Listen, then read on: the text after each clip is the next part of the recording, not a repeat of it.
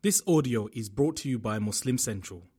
Please consider donating to help cover our running costs and future projects by visiting www.muslimcentral.com/donate. So Allah subhanahu wa ta'ala is telling us so beautifully that you seek forgiveness, I will forgive you. If you haven't sought forgiveness and it's a minor sin and you continue to do good deeds, I will automatically wipe out those minor sins. But if it is a major sin, and a major sin is that sin wherein Allah has stipulated a punishment for it in this world and the next, and Allah has spoken about how severe it is, that becomes a major sin. Those who engage in major sin would require a specific repentance in order to be forgiven. So you can't just say, "Oh Allah, forgive all my sins that I've committed," knowing that you committed major sins. You've got to say, "Oh Allah, I did this on that day. I'm confessing to you alone.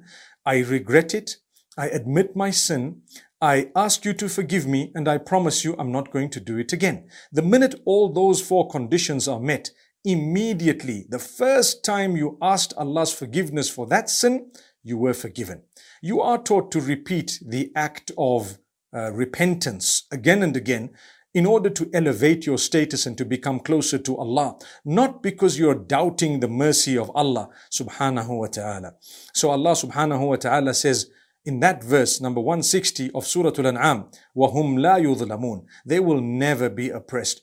Trust me, my brothers and sisters, the comfort Allah gives us is such that He's looking for any excuse to show you His mercy.